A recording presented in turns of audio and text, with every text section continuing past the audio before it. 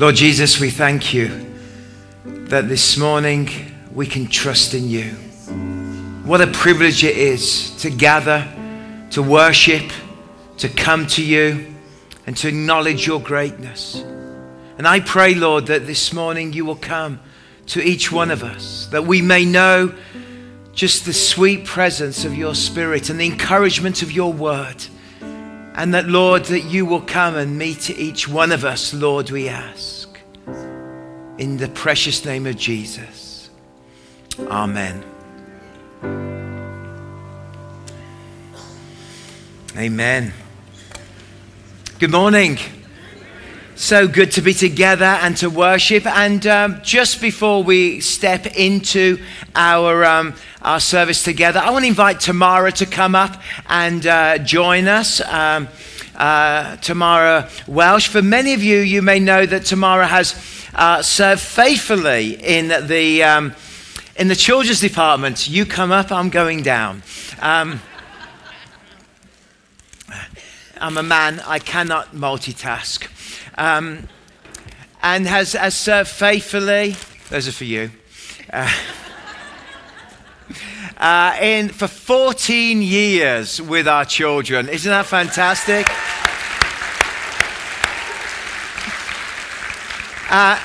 Tamara's not leaving us, but she is changing jobs, and we're excited about this. And she's stepping into a new role within our church and with our 2 campuses and all that is taking place. Do you want to say the kind of things you'll be doing, or shall I? You can. I can. So Tamara will be doing community outreach. She will be responsible for our 2 new kitchens, our old kitchen and our new kitchen, involved in all of the catering that is needed now across the church as we continue to grow, involved in the kind of community engagement with partners that we're working with different projects such as Food Bank and other projects that are coming online, and engaging our community. And we're looking forward to this new post. And of course, meeting the needs of our own community and the many events that happen in our building. So your title is, do you remember? Director of Hospitality and Outreach Programs and Events, or something like that. I don't know, it's really long. Try that again. Director of Hospitality and Outreach Events and Programs. Whoa. So she's ruler of the universe. But we want to bless you. We want to thank you that we've seen your gifting in this area just blossom and grow. So we want to just pray for you and bless you. And thank you for all your hard work with our little ones. So appreciated.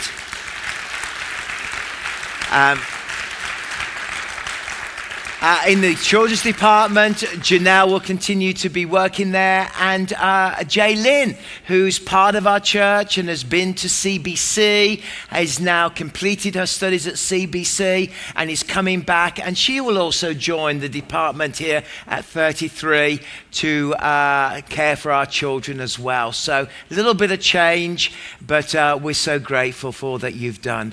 Heavenly Father, thank you for Tamara. And thank you for the blessing that she is. And thank you for the way that she has served this church so wonderfully for 14 years. And will continue to serve our church wonderfully for many years to come.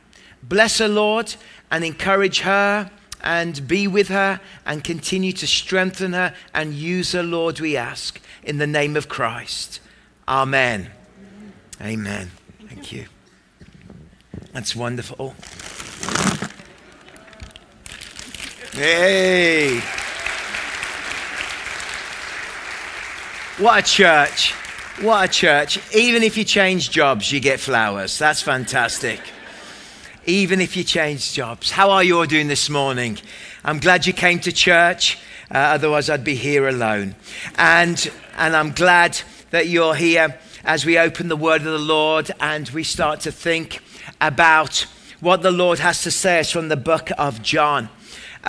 If you've got your Bibles, turn with me to John's Gospel and John chapter 12 and verse 20 as we begin our study together and as we dive into God's Word, the Gospel of John. I am linking, as many theologians do, John chapter 1 that I preached to you last week.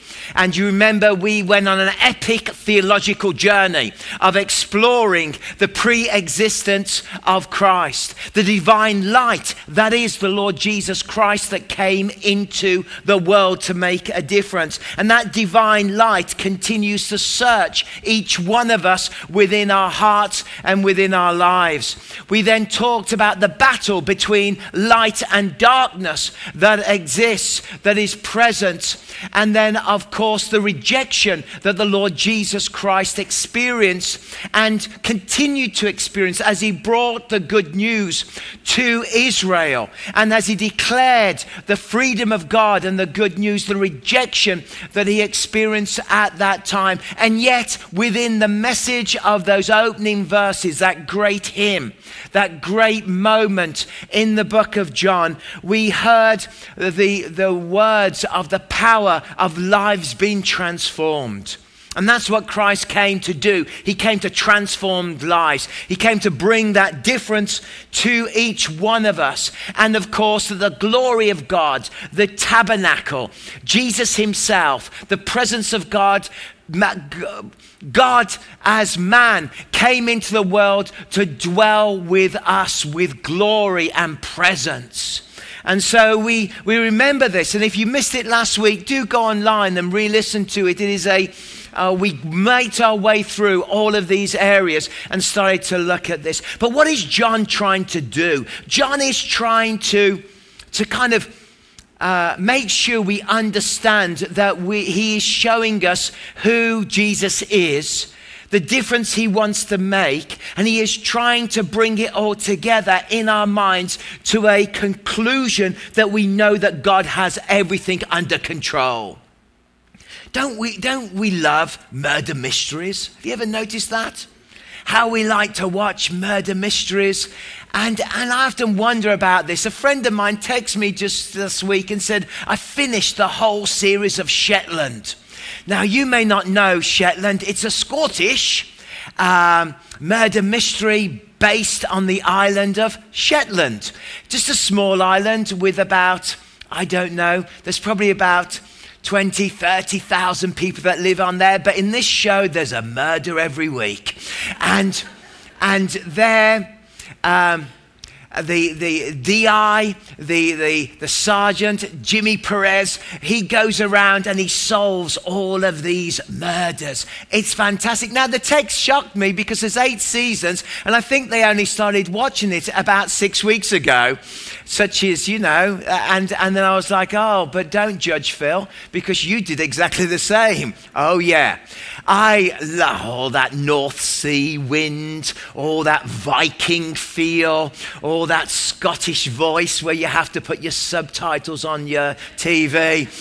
I just love it. And I've often thought, why do we love murder mysteries? Is it because of the implied gore, the mystery, the darkness? Why do we like these mysteries of solving things like the Murdoch mysteries or Heart to Heart, or where did that come from? That's old. Hello, 70s.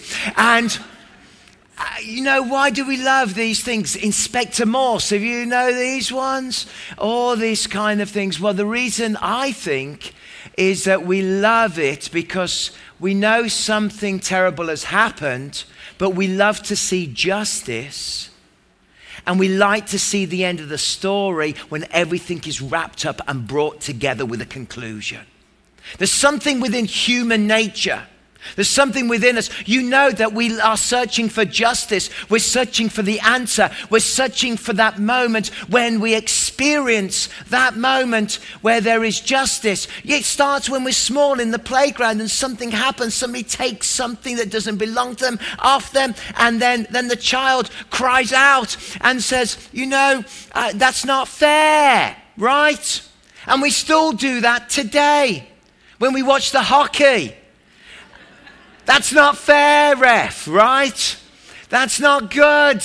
No, boo. I know better from my big fat armchair. I know, with all my crumbs of chips over my anyway.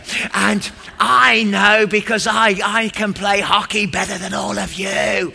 And I'm there. But we feel the sense that's not fair. That's not good. I mean, honestly, the Germans have been complaining for decades now since Britain beat them at the World Cup in 1966, just because a hand went in the air and the ball went in the goal. Hallelujah. It's not fair. We want justice. We want everything to be right. We play by the rules. There must be a way. There must be a future. And this is exactly what John is trying to tell you. And in his writing, of course, he tells us who the Messiah, but in Revelation 21, he declares that a day will come when he will wipe away every tear, every pain, every grief, and there will be a new kingdom, a new earth, and a new beginning, and he will reign forever. See, there is a murder afoot and darkness within the land. And we know that this justice business, we need everything to be put right. But how are we going to put it right? We don't know. Human beings, we try with justice, but we're not very good. Will the United Nations solve our problems? Will the political systems solve our problems? Will the many voices of the political elite solve our problems? No. When true justice comes to solve the injustice of humanity will come is when the Lord Jesus Christ will return the second time as judge and as king. So what is happening here is exactly that. He is tying this up and he's making this point. And the point that he makes through the 7 signs that we've been through are the points that he makes. We have to trust the light. So we want to jump to John chapter 12 and understand that this is a moment when things start to change.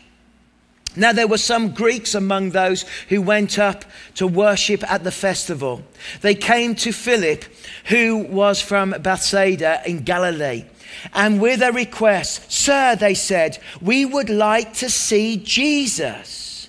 Philip went to tell Andrew, and Andrew and Philip in turn told Jesus.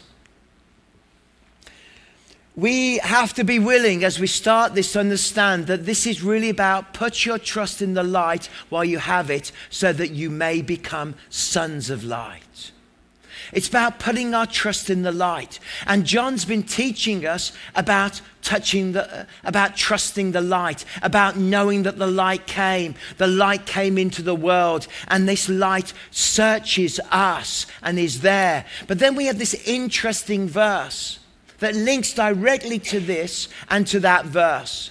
Now there were certain Greeks amongst those who came to worship at the feasts. And they came to Philip. And these Greek believers, they wanted to see Jesus. Now you may overlook that verse, but this is a pivotal verse in Scripture between chapters 1 to 12 and 12 to the end, 21, as we go through John to understand that there is a change that has happened at this moment. Jesus' ministry to Israel has come to a completion, and now he turns his eyes to others at this moment, the Greeks. What we can often forget is the level of division that existed within the ancient world. Between the Persians, between the Philistines, between the Egyptians, between the Greeks, between the Romans, between all the different nationalities, particularly amongst, of course, the Jews, who looked at every other group with disdain. Their whole objective was to stay clean. Their whole objective was to stay pure. Right the way back from Moses, this is what they wanted to do. But here in the temple where this takes place, this little verse you may overlook, but it says the Greeks came to see Jesus. And the word "see" in the Greek in the verb seeing is not just to have a look at Jesus, because everybody could look at Jesus because Jesus was everywhere. The actual word means they came to believe, they came to follow, and they came to understand that Jesus was who he was. And John puts it here. John is pastoring a church in Ephesus. John, the great apostle, is living in Ephesus, which is a city with so many cultures and so many races and so many people there. And this little verse indicates that suddenly there is a shift, that Jesus' attention moves. And of course the Gospels move to a moment where we know that he's now not just come as the Messiah for Israel, but he has come as the Redeemer, the Messiah, the salvation for the whole world. We see the tension with the Greeks in Acts chapter 7 when the Greeks are not being looked after as well. And by using the word Greek, basically it means everybody else except the devout Jews. You know, one of those terms. When they talked about the Greeks, they just talked about everybody else apart from the Jews. But what Jesus does in the temple where these Greeks are, and they are in the Gentile area, and of course they cannot go into the Holy of Holies, or they cannot certainly go in beyond, otherwise by punishment of death in the law at that time. And of what they were was that Jesus looked at them, and of course they said that these Greeks, they're here. And what the message is telling us is that we must be aware that the gospel and the mission of Jesus has shifted, and the mission of Jesus goes to those who are the most remarkable, those other sheep, those individuals that you would never expect Jesus in this culture to ever reach. He is going to the world. He is going large. He is telling the world that he has not just come for this Israel, but he has come to bring salvation to the whole world. It's a new chapter. It's a new beginning. Those that are despised, those who are looked down on, those who are seen unclean, those in Acts chapter 10, like the house of Cornelius, which is an outstanding moment in the history of the church. All these groups, all these unclean people, all these that battle, he is now saying, I am welcoming them into the kingdom of God, and I am going to welcome them. We have to say to ourselves, every generation, who are the Greeks amongst us in our society that the gospel wants to reach? Who are the lost? Who are the unclean? Who are the broken? Who are those groups of people that we need to show love to and to show grace to? Who are those people in our own lives who are the Greeks that have been excluded all the way through, but suddenly a new chapter has come, and now they can be included and brought in to the salvation of the Lord Jesus Christ? Because prejudice can stop us from enjoying what God wants to do with all the nations. Because God wants to come and shine his light to all people. He wants to come and make this difference. Without rejecting Israel, this story affirms a new direction in ministry of Jesus.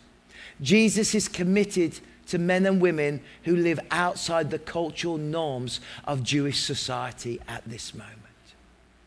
So, this moment, they came to see Jesus. But what does Jesus then do? Jesus gives them a parable, a little story. He speaks to them. And of course, we are reminded, and I have other sheep that are not of this fold, and I must bring them also. And they will listen to my voice, so there will be one flock and one shepherd. Do you know who those other sheep are? It's you and me. Look around us. Aren't we a motley crew? Look at us.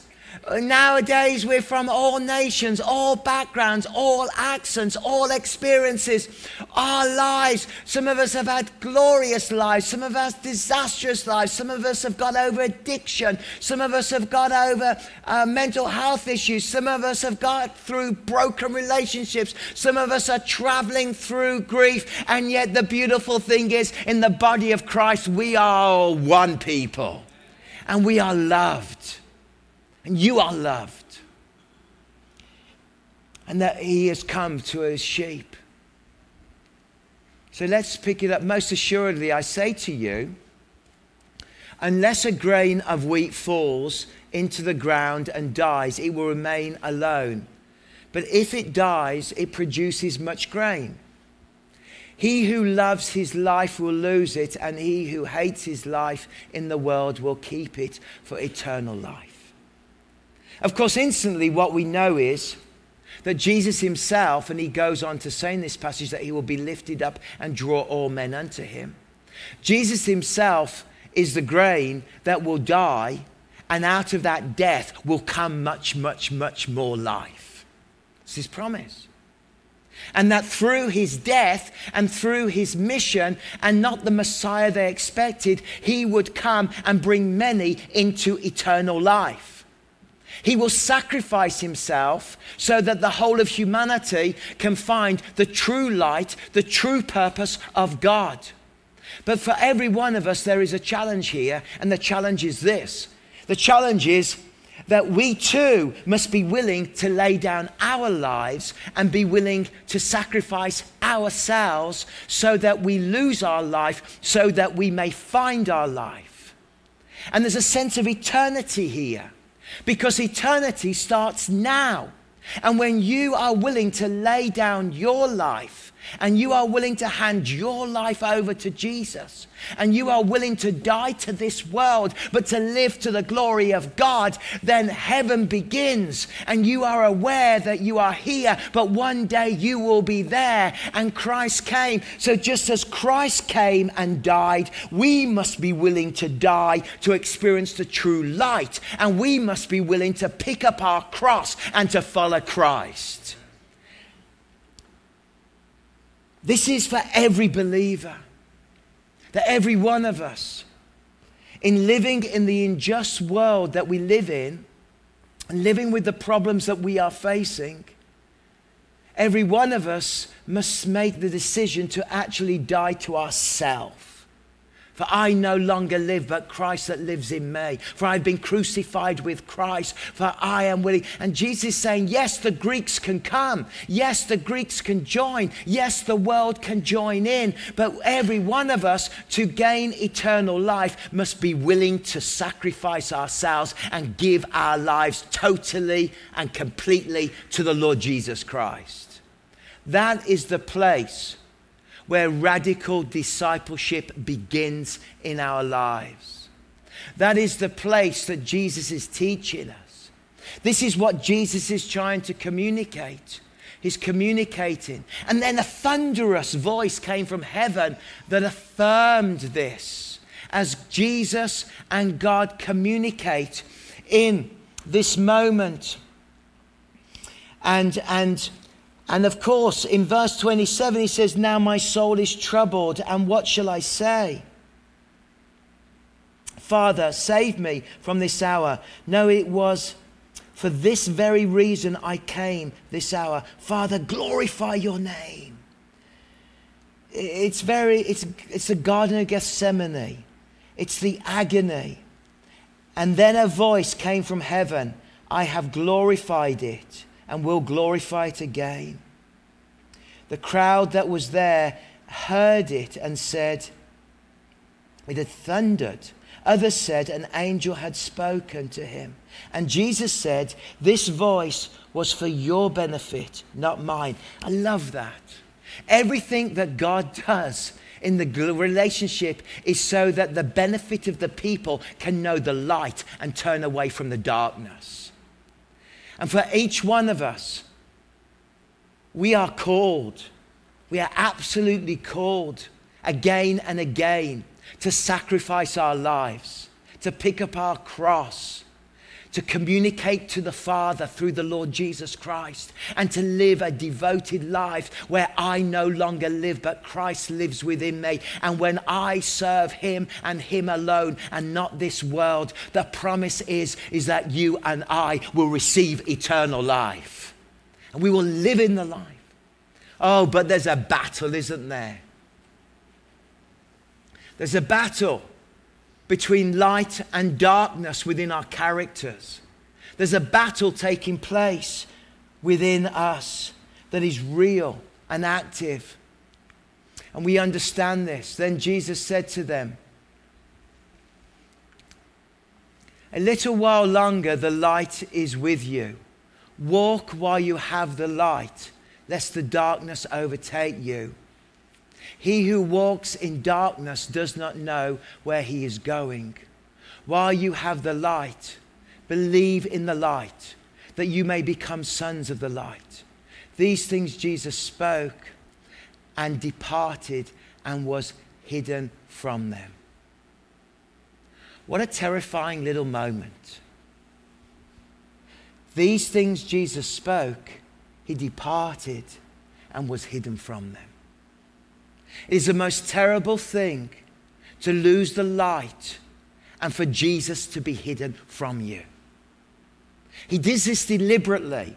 Deliberately, there is the Greek moment to say the whole world. Deliberately, he makes the point that true believers now must sacrifice everything and pick up the cross and die to themselves to produce fruit. And then he explains about living in the light, not in the darkness, and then instantly he disappears. You see, if you look at the whole chapter going on, you understand that there is a battle between belief and unbelief. What Jesus is calling them to do is to believe. He's calling Israel, and what he does not want is Israel to become hard in heart. But what is happening is that people are hearing and they're not believing, and they're losing the urgency. And as they lose the urgency, they do not understand that their hearts are becoming hard to God, and that they've been deceived by darkness and they've been deceived by Satan. And he implores them to move towards the light and to live for him and to die for himself. Otherwise, our hearts can become hard, and darkness can take over our hearts, and judgment can begin in our lives. This is hard, because we know how easy it is for people to harden their hearts towards God. We know how easy it is. And in this scripture, there is a deep sense of urgency. And the urgency is, don't let the darkness extinguish the light of God within your life. Don't let the darkness come and take it away, because judgment is coming or salvation is coming. And where are you willing to be? Are you willing to be there and face the work of judgment in your life? Or are you willing to step into the light and have the power of salvation taking place in our lives? And I know often we don't preach about judgment. We don't preach about darkness. We don't preach about urgency.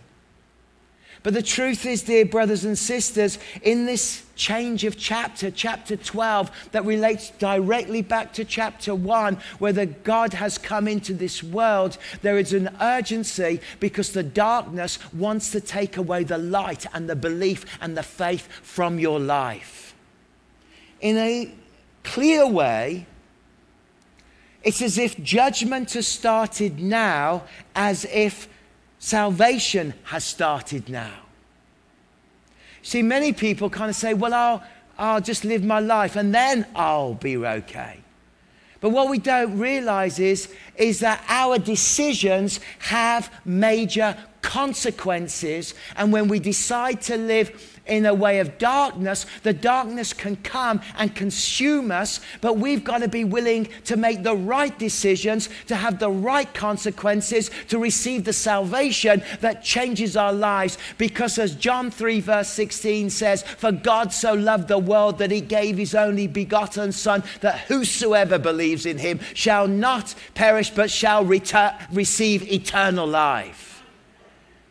So we're on that pressure between judgment and unbelief and hard heart. And this pressure of rejection Jesus, and this pressure of salvation, of light, of being sons of light, of knowing our salvation and living completely for Jesus, because like a piece of grain in the ground, I die. And when I die to myself, I receive eternal life. Dear friends, don't live in the danger of living in that kind of twilight Christianity.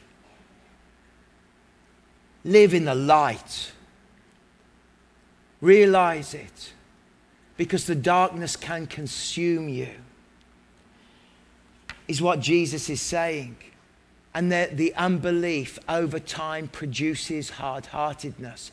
And over time, the darkness consumes us and takes away. It's a little bit like antibiotics in a body. We know that when we have an infection, you can't often, up until recent centuries, what killed all of human beings was infections. And we discovered antibiotics. And now, when somebody is infected and the infection grows, if you don't engage in the antibiotics, then what will happen is that eventually the infection will take over your whole body and eventually kill you. And the choice of not having the antibiotics will be fatal in your life. And there's this sense that Jesus is saying to us, if you allow the darkness to start to take you, and the darkness to consume you, and the darkness to lead you away, then there's a danger that it will kill you, that there is judgment. But what you need to do is to step in the light, and it's the light of God that brings the healing. It's the salvation. It's the difference that it makes. To refuse the medicine is to succumb to the disease. To refuse to have faith is to be swallowed by the darkness. Thank God you and I have not been swallowed by the darkness. Thank the Lord that you and I have stepped into the light. Praise God, but this is why we must pray. This is why we must intercede for our nation. This is why we must pray for Canada, because it is so easy. Here in this text, so many stepped away and they did not believe in Jesus, and yet Jesus implored them to believe. How does this pivotal chapter start? It starts with Mary with the perfume and breaking it over and giving her absolute devotion to Christ. Everything starts there in our lives. Give the most expensive thing you have and break it open for Jesus. What is the most expensive thing you have in your life? Well, it's you, isn't it?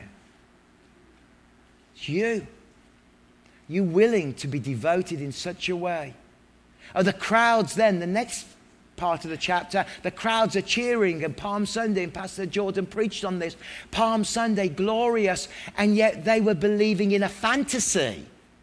Because the new kingdom was completely different. It wasn't going to be what they were going to believe. It wasn't they were going to boot out the Romans and be Alexander the Great and do all of this. No, this kingdom was completely different.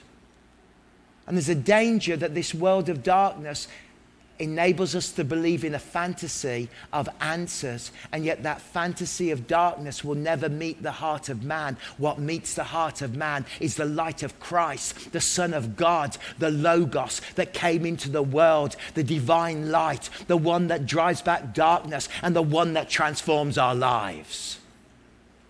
Oh, aren't you glad you came to church? And we understand this. And so we've got to be willing to say, I lay my life down. I'm not going to allow my heart to become hardened. I'm going to live in the light. I'm going to read that verse. I've got to read that verse again to you. It is absolutely stunning. Verse 35, verse 12, chapter 12. Then Jesus told them, you are going to have the light, and just a little while longer. Walk while you have the light, before the darkness overtakes you. Whoever walks in the darkness does not know where they're going. Do you feel like the world doesn't know where it's going? It's mad, isn't it? What we're seeing at this day. It's a good job you're not part of this world. Whoever walks in the darkness does not know where they are going. Believe in the light while you have the light, so that you may become children of the light. When he had finished speaking, Jesus left and hid himself from them. Even after, verse 37, after Jesus had performed so many signs in their presence, they still would not believe in him. Their hearts were hard, even though. So we live at times in a world that feels like a murder mystery. And we wonder where the justice and where the light and where the answer is. But in the greatest crime of humanity, which was the fall of humanity when sin entered the world, the story of God from Eden, from Adam and Eve, through to Abraham, through to Moses, through to David, through to the Messiah, the Lord Jesus Christ. And the final act that we haven't seen is when he will return in all his glory and he will put everything right. And justice will come. So why do we say, set free, get involved? Because there's a danger in all of us that the darkness can work in our hearts. I am being saved. I have been saved. I am being saved, and I will be saved. Is that great? I've been saved. I am being saved, and I will be saved. But there's a danger. I am being judged. I will be judged. And I will face judgment. And that's why we must intercede for this world. Because so many hard hearts are real. We must pray for light to shine in the darkness. Let's stand together.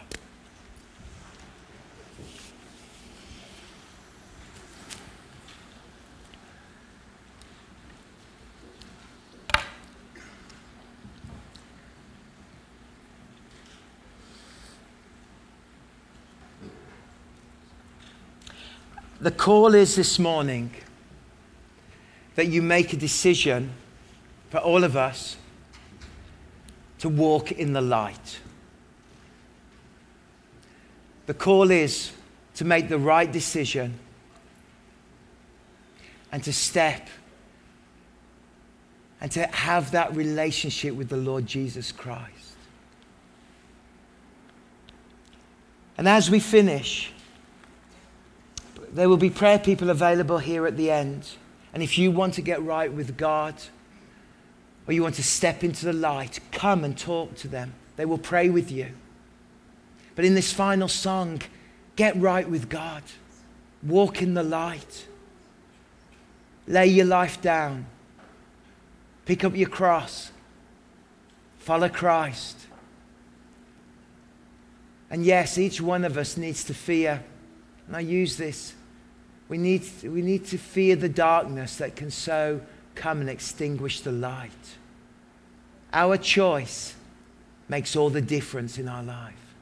Make the right choices to live completely for Jesus. Amen? Amen. Hallelujah. Zach, lead us.